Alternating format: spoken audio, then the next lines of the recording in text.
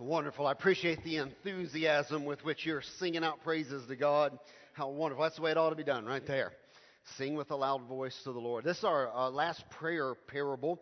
And the prayer parables are very interesting because they're not so much about teaching you how to pray, the mechanics of prayer, as they are about our attitude. So let me see if I can recap. Jesus, it was a master storyteller, and the way he taught, he would tell a story quite often that fit the direct context of what had just happened or what was just about to happen. And sometimes his stories built one on another. The stories themselves are very simple. Very few characters, very simple storylines, but the stories were designed to teach a truth. They're not comprehensive theologies. No single parable teaches the whole complexity of Christianity, but just simple truths that he's trying to get his listeners to focus on. Sometimes Jesus' goal in the story, in a parable, is to inspire us to do something. And he might even say at the end of a parable, now you go and do likewise. It's an inspirational kind of get up and get going pep talk, Sometimes the goal of the parable is to get you to feel something. Maybe you feel this way and he's trying to get you to feel another way. Sometimes the point of a parable is to address bad attitudes, incorrect attitudes that we have. And in the case of the prayer parables in particular, they all seem to be guiding us to address some attitude that we have that might be incorrect towards God, the one we're praying to. So I just want to say this before I start. A lot of your success in your prayer life and a lot of about having a healthy prayer life is first about understanding the one to whom you're praying. What is he like? What am I like? Why is it that we even have a relationship? And once I understand those things, then it's like the door is open for a healthy prayer life. Now, also, it's not just how you see yourself and how you see God. There's maybe even a third component here, and that's how you see other people. Do you realize how you see other people, your attitude towards other people, can affect your prayer life? The New Testament says your attitude towards your wife. If husband and wives are fighting like cats and dogs continue, it can be a hindrance to your prayer life, it talks about. So anyway, just want you to be thinking about those things as we get into the parable a little bit. Now, let me start from here because it's easy for me to start from me and work my way out. You guys know I was raised in church, and so I've been exposed to both private prayer, what I mean is in the home or in an office or in a small group setting. I've been exposed to both private and public prayer all of my life. As a matter of fact, I even remember being called to the principal's office. I remember being called to the principal's office a lot, actually. But I remember being called to the principal's office to come and pray over the loudspeaker before school. Now, that's how old I am. Where the teacher would, pick somebody. And how many of y'all prayed at your school, at your public school, over the loudspeaker? Yeah, that's my crowd right there. Yeah, and we went up to the office and where the principal had that thing on his desk, and you'd stand right there and lead the whole school in prayer. No problem. I've been exposed to prayer all my life, whether it's privately or in a public setting. And it was a big blessing, as what you're modeling for your children is a big blessing to them too. It's a big blessing that my parents modeled prayer for me from my childhood onwards. Now, as I was thinking back, I cannot remember a time in my life when I did not know how to pray. Now, Letty, you were raised in church too. I want you to think about this. As you think back, you probably can't even think of a time where I didn't know how to pray. It's just been a part of your life, raised in a Christian home. And that's a cool blessing that our parents built that environment. We've never known anything else than prayer was a natural part of our home life, a natural part of our life. Growing up, it was just the culture. I have no memories of a life without prayer. Isn't that cool? Now, maybe you're not that way, but maybe it's within your power to give that to your children now. As you're rearing up your children, young parents, let me say this to you: create an environment where they'll never know a life without prayer. Create an environment where prayer will be just a natural thing that happens at home. It's just a natural thing that happens somewhere, whether it's before a meal or before we go off to work, or whether it's something we do. It's just a natural part of life in church, in the youth department, in Sunday school, in the home. We just will grow up, and we never have a memory of knowing a life any different than this. I have always known that God wanted to have conversations with me. I've always known that.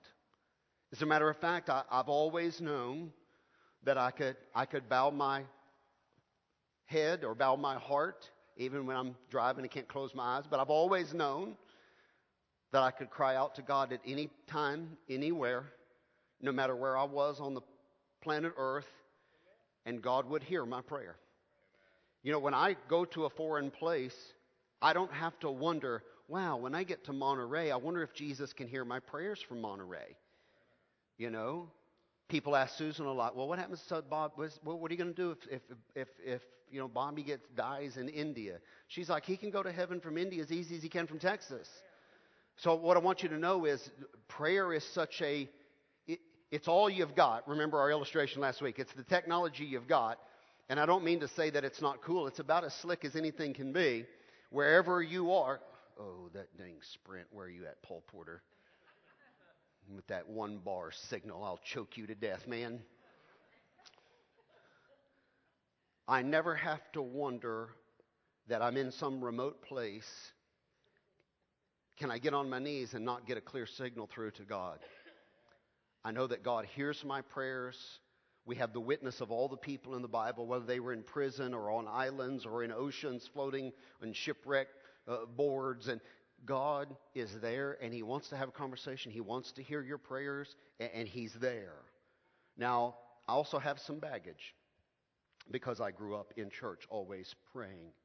I can remember many, many, many years ago a sermon from what was at the time probably one of the most famous pastors in all of America, and he's preaching on prayer, and he said, let me give you a simple definition of prayer. Prayer is asking. And his whole sermon was built around this: prayer is asking. Prayer is asking. That's what prayer is. Prayer is asking. Well, that gives me baggage because now I have the wrong impression hearing somebody very famous preach a sermon that prayer is asking, because prayer is not simply asking. There's a whole lot more to prayer than asking. But I've got this baggage somebody's given me that says prayer is asking. Ask, ask, ask, ask, ask, ask, ask, ask. And God does want you to ask. Ask and you shall receive, that joy may be full. Yeah, that's right. But prayer is much more than asking. It's what we teach in discipleship. Pastor Aaron covered this last week. Prayer is adoration. Holy, holy, holy Lord God Almighty. I mean, that's adoration. That's praise. And prayer, that is a part of prayer. Our Father which art in heaven, say it with me, hallowed be thy name. Holy is your name. That's the model prayer Jesus gave his disciples. And he said, start with adoration. It's a good place to start with God. Praise him for a while and talk to him about his attributes. Prayer is not just asking. It's adoration and praise and intercession. That means praying for other people's needs, not my own. Prayer is supplication. It is asking for my... Prayer is all of that and even more. If all I do is ask, then what does that say about my relationship with God? Put it in a parent-child context. If your kid never has a conversation with you, except this: I want, I need. Never says hi, never says, how you doing, Mom? Good to see you. Hi, Dad, what's going... No conversation except this: hi, Dad, I need. Hi, Dad, I want. Hi, Dad, I need. Hi, Dad, I want. Well, that'd wear pretty thin pretty quick, wouldn't it? How about, hello, nice to see you. What's going on? Thanks for this wonderful house you provide me to live in. You see what I'm saying? If all we do as God's children is, hello, God, I need. Hello, God, I need. Hello, God, I want. Then that's a very one-sided relationship. That's not a conversation. That's not fellowship. That's not seeking the will of God. That's demanding that God deliver for you. And when God says, no, I don't think so, then you're all mad at God because he's not answering every request you're throwing up there at him. That's not a healthy relationship, and that's not the kind of prayer we're talking about. And it gave me a bit of a wrong impression because we know, and I'll use an I statement, I know that I've asked for many things just selfishly because I wanted them. I just want it. I want my MTV and I want it right now and give it to me. And that's my generation. And I've asked for many things just for selfish reasons. And now looking back, and I'll be honest with you, there's many times when even my prayers needed to be repented of. There's many times when I prayed, and then after I prayed, I'm thinking about, did I just say all of that selfishly? You know what I'm saying? I'm questioning my own, and then I have to turn right around and say, God, can I talk to you? P.S. I just want to repent for that last prayer I just prayed because that wasn't right at all. I have to repent of even my prayers need repentance of. That's how bad of a Christian I am. And so you guys are way ahead of the curve now who are being discipled because you're understanding that prayer is conversations with Christ, and it's very multifaceted. It's not just asking. Now, let me shift a little bit. Certainly praying is something that righteous people do. When we think about righteous acts, we would say spiritual acts, righteous acts, are things like attending church, praying, tithing, reading the Bible. Those are what we would call righteous acts. But today Jesus is going to challenge your understanding of righteous acts. Now, let me see if I can frame it for you. We know that the fruit of a righteous person will be righteous acts. We know that a person who is righteous, their life will bear fruit that speaks to their righteousness. Is that fair? And so a righteous person will do righteous things. Okay? And we know that because the Scripture says this, 1 John 3:7, little children, let no one deceive you. He who practices righteousness is righteous, just as he is righteous. So a person who's righteous, the fruit of that there'll be some outward evidence through their actions that they are a righteous person. Every righteous person will have some fruit that is evidence of their relationship with God. Now here's what Jesus said in the Sermon on the Mount, Matthew 7, verse 16. You will know them by their fruits. Do men gather grapes from a thorn bush? Answer, no. Do you get figs off of a thistle bush? Answer, no. Even so, every good tree bears good fruit, but a bad tree bears bad fruit. How simple is this teaching? I mean, a good tree, good fruit, a bad tree, bad fruit. All right, 18. A good tree cannot bear bad fruit, nor can a bad tree bear good fruit. Every tree that does not bear good fruit is cut down and thrown into the fire. Therefore, by their fruits you will know them. Now, if you're in a relationship with God, everyone will know you're in a relationship with God because your life will manifest some fruit. Now, this is very elementary. I got it, okay? But I just want to put it out there. If there is no fruit evidencing that you are in a relationship with God, then you might not be in a relationship with God. Okay? That's just how simple it is. But because that truth is so self-evident, people often take the next step, which is a mistake. People often make the mistake of assuming that righteous activities are what makes you righteous. Now, I've just crossed the line. That's what I'm trying to say to you. If I'm a righteous person, I should do righteous things. Amen? But don't make the next mistake and cross over, therefore, I have to do righteous acts, and that's what makes me a righteous person, because that is not true. So now we're going to wrestle with this question: do righteous acts make you righteous before God? And that's what I need you to wrestle with for just a moment. In other words, if a person comes to church, lights a candle, says a prayer, gives some money, gives to Salvation Army, helps a stray dog get across the street and find its own. If you do good acts, do those acts make you righteous before God? Now, you have to be really careful how you answer here, because you're going to find you're about to put yourself in conflict with the world. Because your culture says yes. Your culture says yes. If you give to PETA and help little old ladies across the street and go to church and give to Salvation Army, your righteous acts mean you're going to heaven. That's what the world's thinking is. But I want you to really wrestle with what the Bible teaches this morning.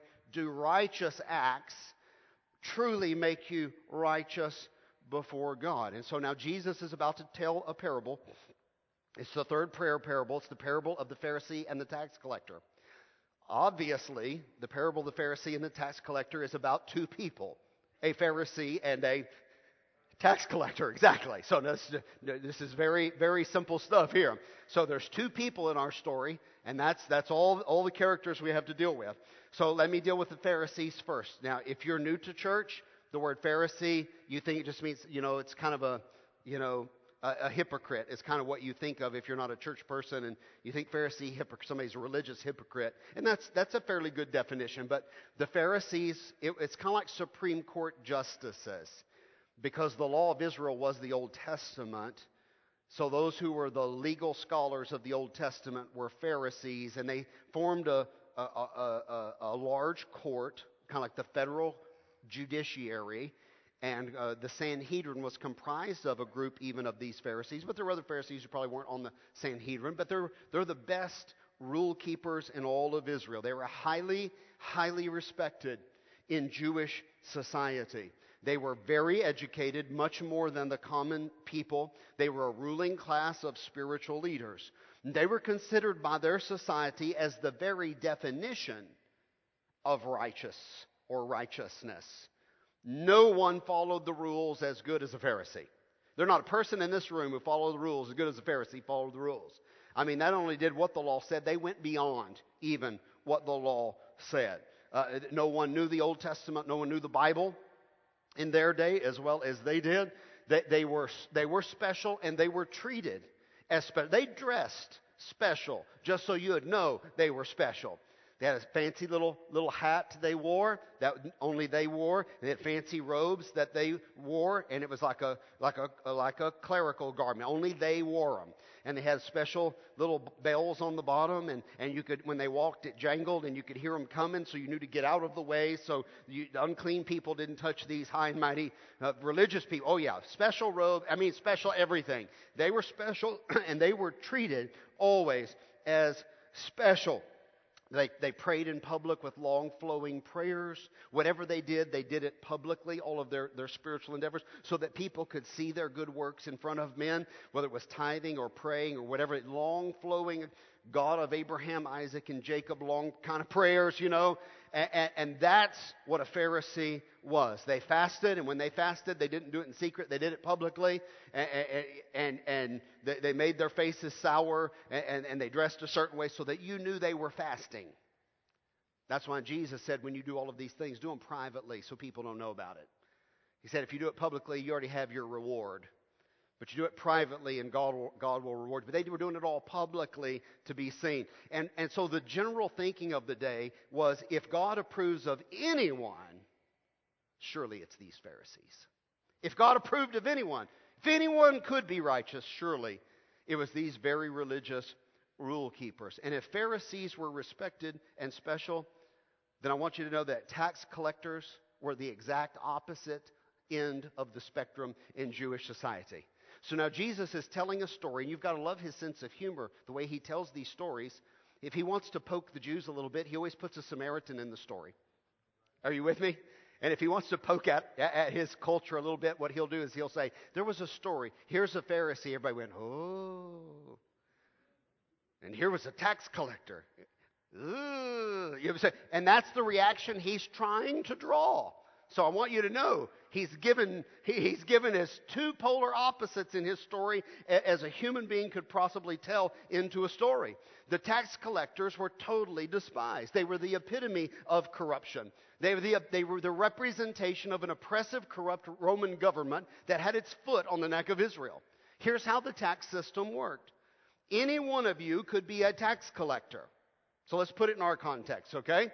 And what you would do is you would lobby Washington, D.C., and you would say, Ezra would write a contract to Washington. He'd say, I think from Fort Worth, I can pull out $1 million worth of taxes for you. And here's my bribe in order to win the contract.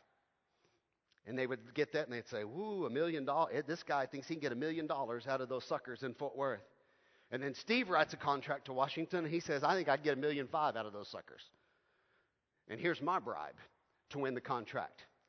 Now, I don't know how many of y'all know how business is done around the world and even in America, but a lot of business looks just like this, where you're saying, I want to win a contract, and, here's a Maserati in the color of your choice. You know what I'm saying? This is the way a lot of business looks.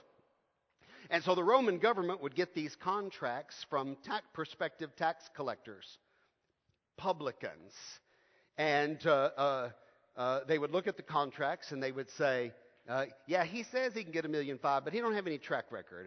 This guy over here says he can get $1 million. He's a proven deliverer, And they would decide who they wanted to give the contract to, because basically when Rome awards that contract, he's going to make you a millionaire as well. Because here's the way the system worked. So Steve said, I can get $1.5 million out of Fort Worth. Any taxes you can extort from us, more than $1.5 million, is pure profit for you. And that's the way the system worked. It wasn't like you got a tax bill saying you owe this much. It's like the tax collector showed up and said, here's what you owe me. And they would extort from you ridiculous taxes. And they had the full authority of the Roman government to do it. And you knew they were cheating you, and there was a corrupt system, and you had no recourse whatsoever. You had to pay the taxes. Remember, they came to Jesus once and they said, Jesus, should we pay our taxes? Y'all remember the story in the Bible? And he said, yes, hand me a coin. Whose picture is on the coin? Whose picture was on the coin? And he said, render unto Caesar that which is Caesar's. Yeah, pay your taxes. And that's what he told them. And they were asking because they knew it was corrupt. And he said, but it's the system you've got, and that's what you have to work in, or you're all going to be going to jail. Okay? So that's the way the tax system worked. So any tax collector was de facto a crook. Is that fair? And so when you said Pharisee, ooh, righteous person. And when you said tax collector, everybody said, oh, he's scum. He's a robber. He's a thief. He's an extortionist. This is why Zacchaeus was not loved. This is why Matthew, one of the disciples, Levi is his Jewish name, was a publican. He's a tax collector. And that's why when he got saved, he threw a party at his home and invited all of his tax collector buddies. And Jesus went to the party, and nothing drew the disdain of the Pharisees upon the ministry of Jesus any more than that act where Jesus went to the tax collector's party and sat down and played games and had dinner. That just drove them absolutely insane. Now here's the parable. You ready? Luke 18, verse 9. Preface. Jesus spoke this parable to some who trusted in themselves that they were righteous but despised others. Here's the parable. 2 men went up to the temple to pray.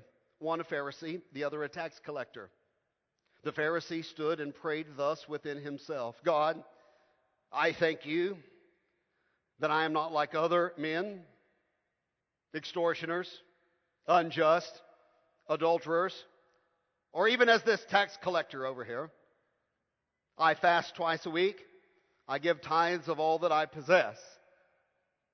And the tax collector, standing afar off, would not so much as raise his eyes to heaven, but he beat his breast and said, God, be merciful to me, a sinner. Footnote, I will tell you this. This man went down to his house justified rather than the other. For everyone who exalts himself will be humbled, and he who humbles himself will be exalted. Now, the prayer parable isn't how to pray. It's about attitude. And it's about understanding, do righteous acts make you righteous before God? Now, let me move as quick as I can, because I know you're going to be here tonight and got a lot going on, so you listen very quickly. Both of their prayers begin with an address, one word address, God. But after that one word is said, the prayers diverge in 2 different directions, okay? There ends all similarities in the 2 prayers of these men. The Pharisee's posture is described briefly, but his prayer is long. The tax collector's posture is described in detail, but his prayer is short, 1 sentence only. The Pharisee is standing alone, praying thus within himself. It does not mean he's humbled himself and is at the back of the room. It means he's standing in the Pharisee place where the unclean people can't touch him. You know what I'm saying? He's special. He's being treated as special. He's not in anonymity at the back of the crowd. It's implied that he's in a place of prominence. The tax collector clearly can be seen by the Pharisee. I'm not like this thief over here, this tax collector. The tax collector is standing at a distance in the temple courtyard, most likely. He knows his place. He knows he's considered unclean. He knows that the other people who've come to, I'm going to use church now, to worship, he knows that they know that he's crooked. He knows he's unwelcome there in church with the rest of the righteous people. But he's compelled to come and worship God the best way that he knows how. Let me ask you at this point in the story, have you ever come in to church and you felt like you were the worst person in the room? I have. Have you ever come into church and you sat down and you said, man, here are all these spiritual people. They've probably been reading their Bible, probably read through the Bible this week. They've probably been on their knees fasting and praying all week. They probably just, they've been walking with God and their lives are squeaky clean. And I come in here and I know how I've been living and I know I don't deserve to be in here. And man, I hope they don't know. I hope they don't know who I am. I hope they don't know what's going on in my, gosh, I hope they don't ask me to pray. I don't even know how to pray, really. I don't have that big Abraham, Isaac, Jacob kind of language. I don't have that vocabulary of prayer that they have.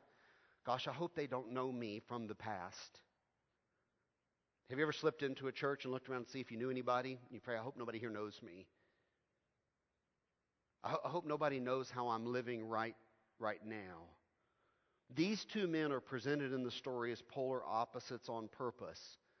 And just to kind of illustrate, if you looked in first century Israel, if you looked up the word righteous, there would be the picture of a Pharisee in the dictionary.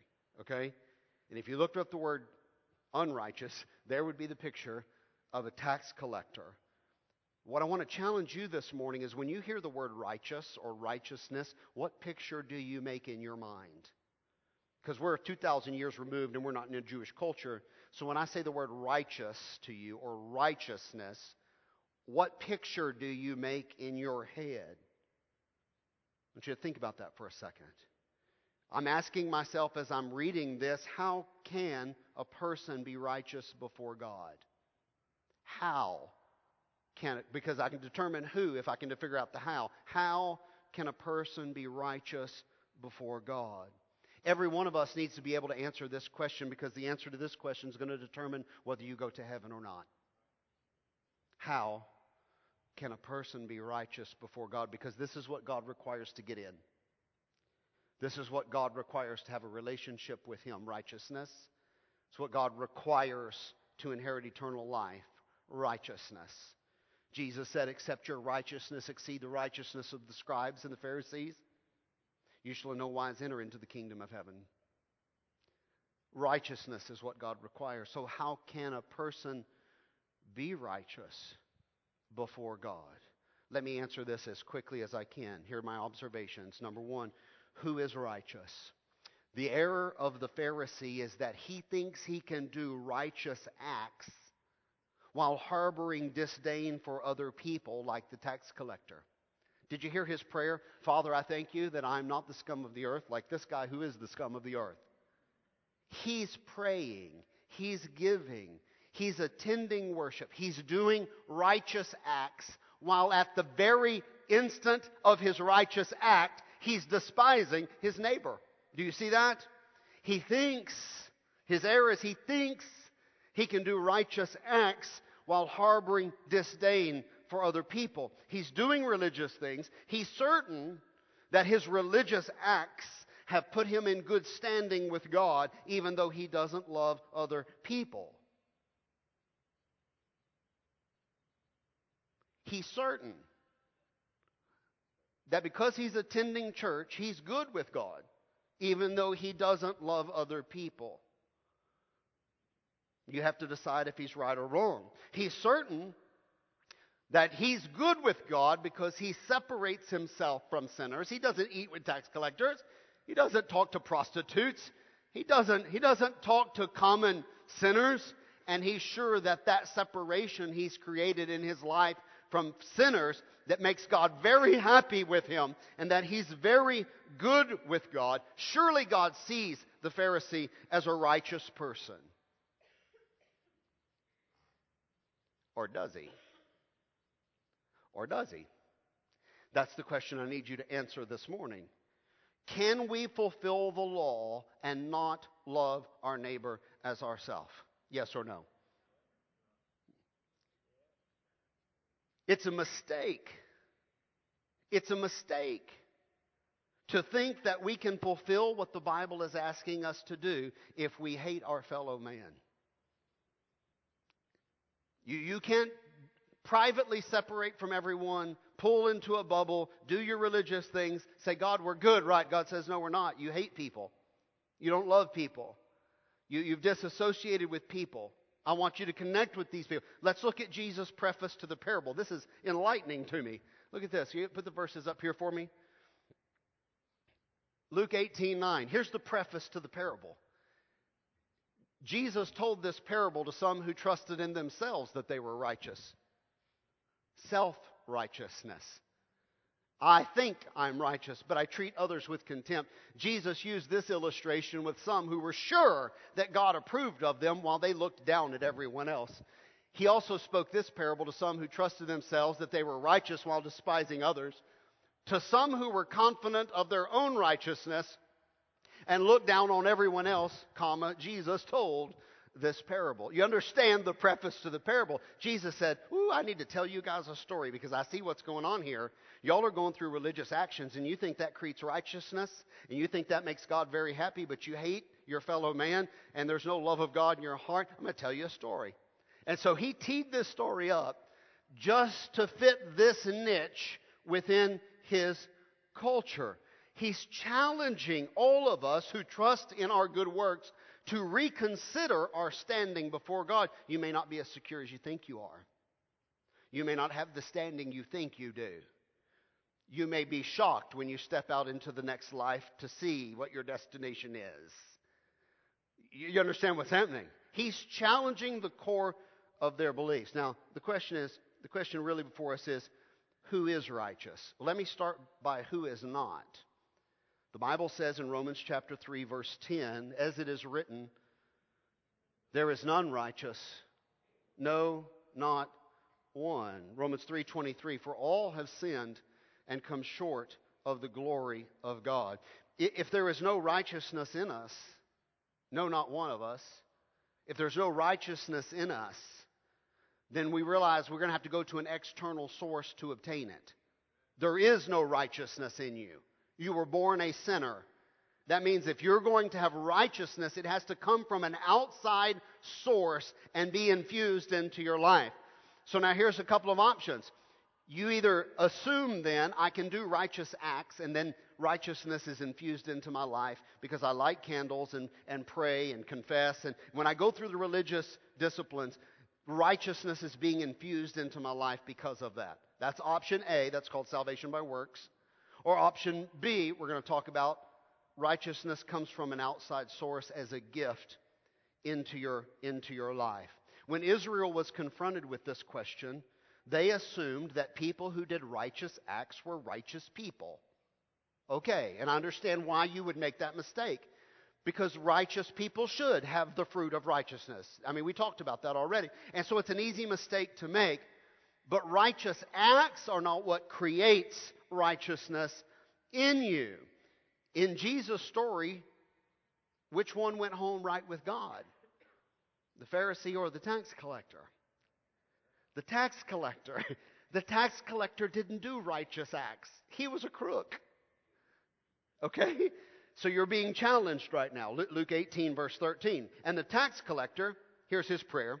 The tax collector, standing afar off, he wouldn't even raise his eyes to heaven, but he beat his chest and he said, God be merciful. I have no illusions about my goodness.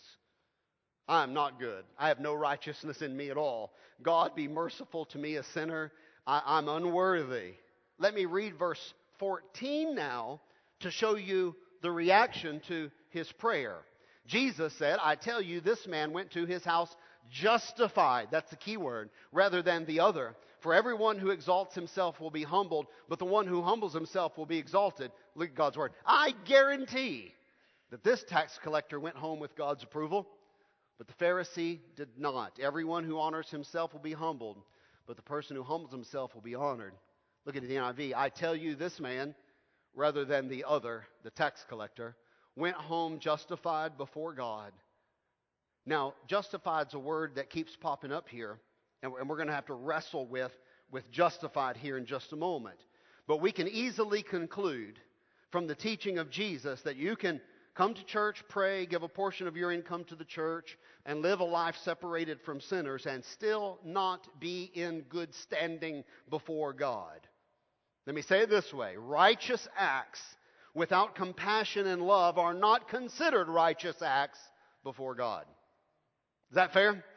So if we go through the motions of religion and do righteous acts, but we don't have love and compassion for others, that's one key in the story, then that's not a righteous act as far as God is considered. See, what happened in the story is Jesus, his declaration of which man was actually righteous must have been mind-blowing to the Jews. I mean, not just mind-blowing, insulting. This whole story is a direct slap into the face of the Jewish religion. Jesus just called a man righteous who was known by everyone to be unrighteous. Jesus would not call another man righteous whom all of society had already called righteous. You're like the world's upside down all of a sudden, didn't it? Yes, it is. And that's what Jesus came to tell us. God's view of how a man gets righteousness and the world's opinion of how a world gets right are diametrically opposed to each other. They're opposites. We're confronted with the fact that doing righteous acts does not make you righteous before God. Now, let me reinforce it with some scripture as we wind her down. You ready? Galatians 2, verse 16. Knowing that a man is not justified by the works of the law, but he is justified by faith in Jesus Christ. Even we have believed in Christ Jesus, that we might be justified by faith in Christ, and not by the works of the law. For by the works of the law shall no flesh be justified in his sight. Well, somebody ought to memorize that. That's tough because it's toughly worded. But you understand the teaching of Paul in Galatians. You're not saved through your righteous acts, through your good works. You're saved by putting your faith in Jesus Christ and believing on Him who was righteous. You believe in a righteous person, the only righteous person actually, and that's how righteousness comes. The teachings of the Bible and the teachings of our society are very, very different from each other. Let me ask the second question now. How are we justified before God? Justified is a legal word in the Bible. These were legal terms they were using. And justified, even if you look it up in your modern English dictionaries, it's an adjective that means declared to be righteous or made righteous in the sight of God. That's what the word justified means. It means acquitted. Now, I don't want you to know all the ugly crimes that I've committed. I don't want you to know all the sins that I've committed. The list is long and distinguished. And those are the charges that stand against me before God. I am a sinner, and I have the fruits to prove it. And that's what stands between me and a relationship with God. How do I get that dealt with? I need to be acquitted. Those are my crimes. I need to be pronounced not guilty. I need someone to say, I'll pay for your crimes and I'll let you go free and declare me to be justified, declare me righteous in the sight of God. Now, here's what we also know from Scripture. Nice little systematic theology this morning. Romans chapter 8, verse 33. The end of the verse says this: it is God who justifies. I want you to see these words. It is God who justifies. And if you'll read the verses before and after in Romans 8, it'll tell you that God has set Jesus Christ up to be the judge, and He will judge. It is God who justifies. God alone is righteous. And because God alone is righteous, then God alone is the one who proclaims who will be acquitted and who will be condemned, who will be in good standing and who will remain guilty. The Pharisee is trusting in his religious works, and he's presuming that he and God are good. I mean, I'm all this, man. God and I must be good. Everybody thinks I'm righteous, so surely God must see me also as righteous. He goes home without being justified. The tax collector is justified because he comes in before God and he pleads for mercy to the only true God who can grant forgiveness. He never presumes that he has any standing with God. He never presumes that there's anything good about his life. And instead he cries out for mercy to a righteous God. And Jesus said that guy goes home justified right there. That's the guy who got it. Now, in Romans chapter 3, it sounds like this. Now, let me see if I can explain as we go. So, go slowly. Verse 20. Therefore, by the deeds of the law, shall no flesh be justified in God's sight, for by the laws of the knowledge of sin. Got it. 21. But now, the righteousness of God, apart from keeping the law, is revealed, being witnessed by the law and prophets. Verse 22. Even the righteousness of God. Now, how do you get it? Watch this. The righteousness of God, here's how you get it. Through faith in Jesus Christ to all and on all who do righteous acts, who go to church, who pray, who light candles, who go on pilgrimages. No, righteousness comes on all who believe. For there is no difference. Listen, the gospel we preach is not bound by the color of your skin or the color of your passport or your background or the level of your sin or how good a person you are or how bad a person you are or your family. God doesn't care about any of that. Righteousness is available for all who believe in Jesus Christ. Look at verse 23. For all have sinned and fall short of the glory of God, being justified freely by His grace through the redemption that is in Christ. Verse 28 says, therefore we conclude that a man is justified by, say it out loud, and that means believing in Jesus Christ.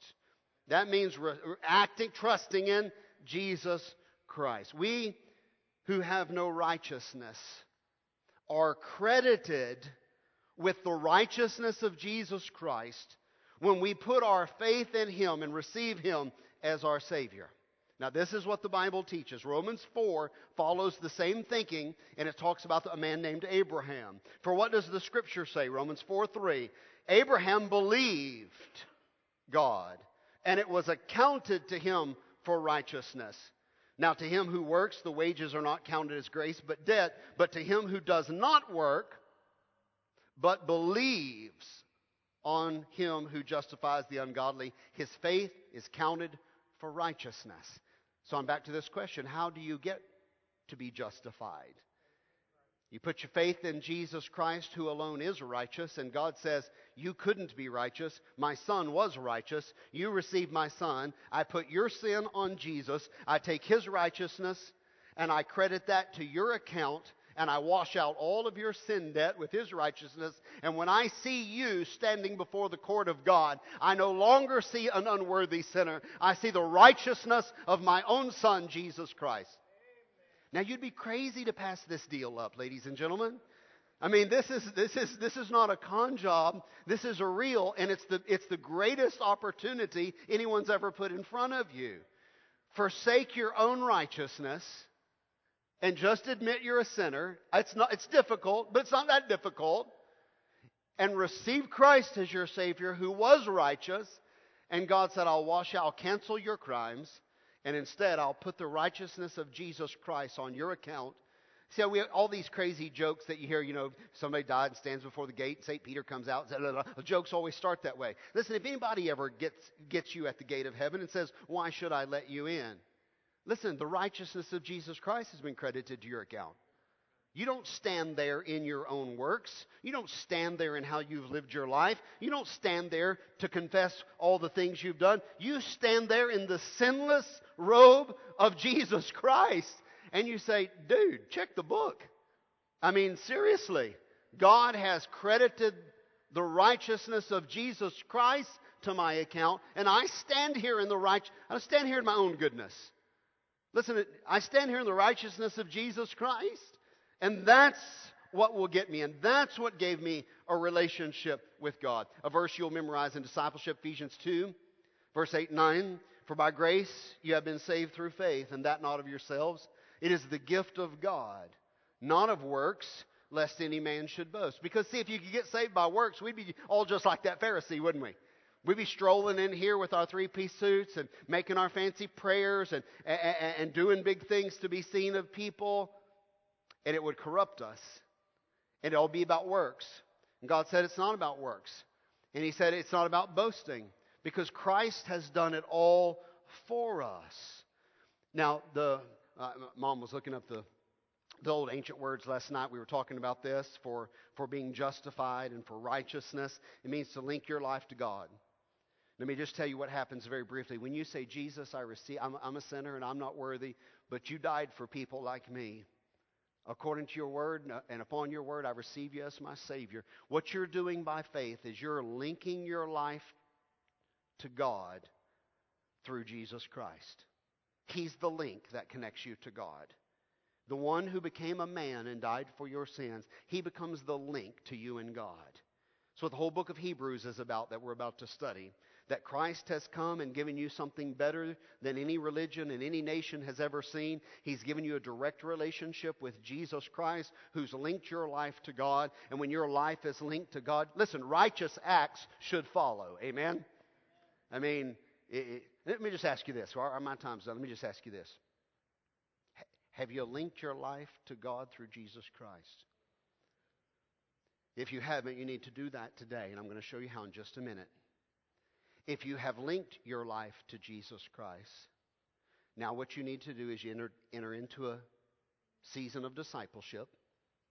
Let people speak into your life and develop you into a mature Christian so that you can reproduce more Christians. This is what Christianity truly is all about. Our heads are bowed and our eyes are closed.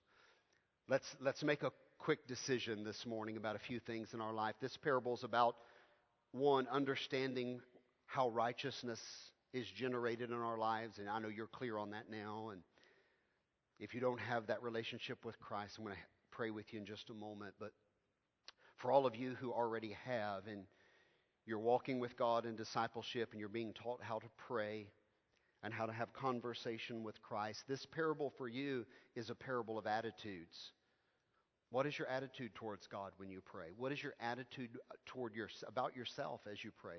What is your attitude towards other people as you pray? Let's deal with these one by one right now. Your attitude towards God is to remember that He loves you and He is quick and eager to answer your prayers. Right now, with your heads bowed and eyes closed, why don't you just say, God, I thank you that you are there and you are listening and you are eager. You love me. You respond to my word. You just praise Him for that. And say to Him, just say, Father, when I forget that, would you remind me of that? God, if my attitude gets bad towards you and I think you don't love me or you're letting me suffer and you don't love me, God, would you just help me correct my attitude in that moment? Because I know you're a loving God, cares deeply for me, and you will respond to my prayers. Thank you for being such a wonderful God. Let's work on our attitude towards our neighbor now. Maybe sometimes you see yourself better than others. Why don't you just confess that right now and say, God, forgive me, because sometimes I see myself better than other people. And I'm not better than anybody. I'm just a sinner. The only reason I have righteousness at all is because you gave it to me through faith in your Son. I'm not better than anybody. God, forgive me. God, I know you're not impressed with my righteous acts and my air of superiority. God, forgive me. I'm sorry. Help me not to despise another man or woman. Help me to love others as you loved others and modeled that. People who weren't at all like you racially or same background, you loved them all alike. God, put that spirit in me. And then sometimes we need to deal with our attitude about ourselves. Just say, God, thank you for giving me your righteousness. That's the only reason I have any. Because of the wonderful gift that you gave me. Maybe you're like the tax collector this morning. You've been written off by others. I want you to know that God has written you in. That's the whole story. Jesus said, those you have written off, God has written in. Maybe you had a bad church experience or a bad religious experience, or maybe you have no religious experience. And maybe people would look at you and say, you're not a righteous person, and they've written you off. I want you to know the gospel of Jesus Christ has written you right back in to God's story this morning. Your part is just to receive Jesus Christ as your Savior today.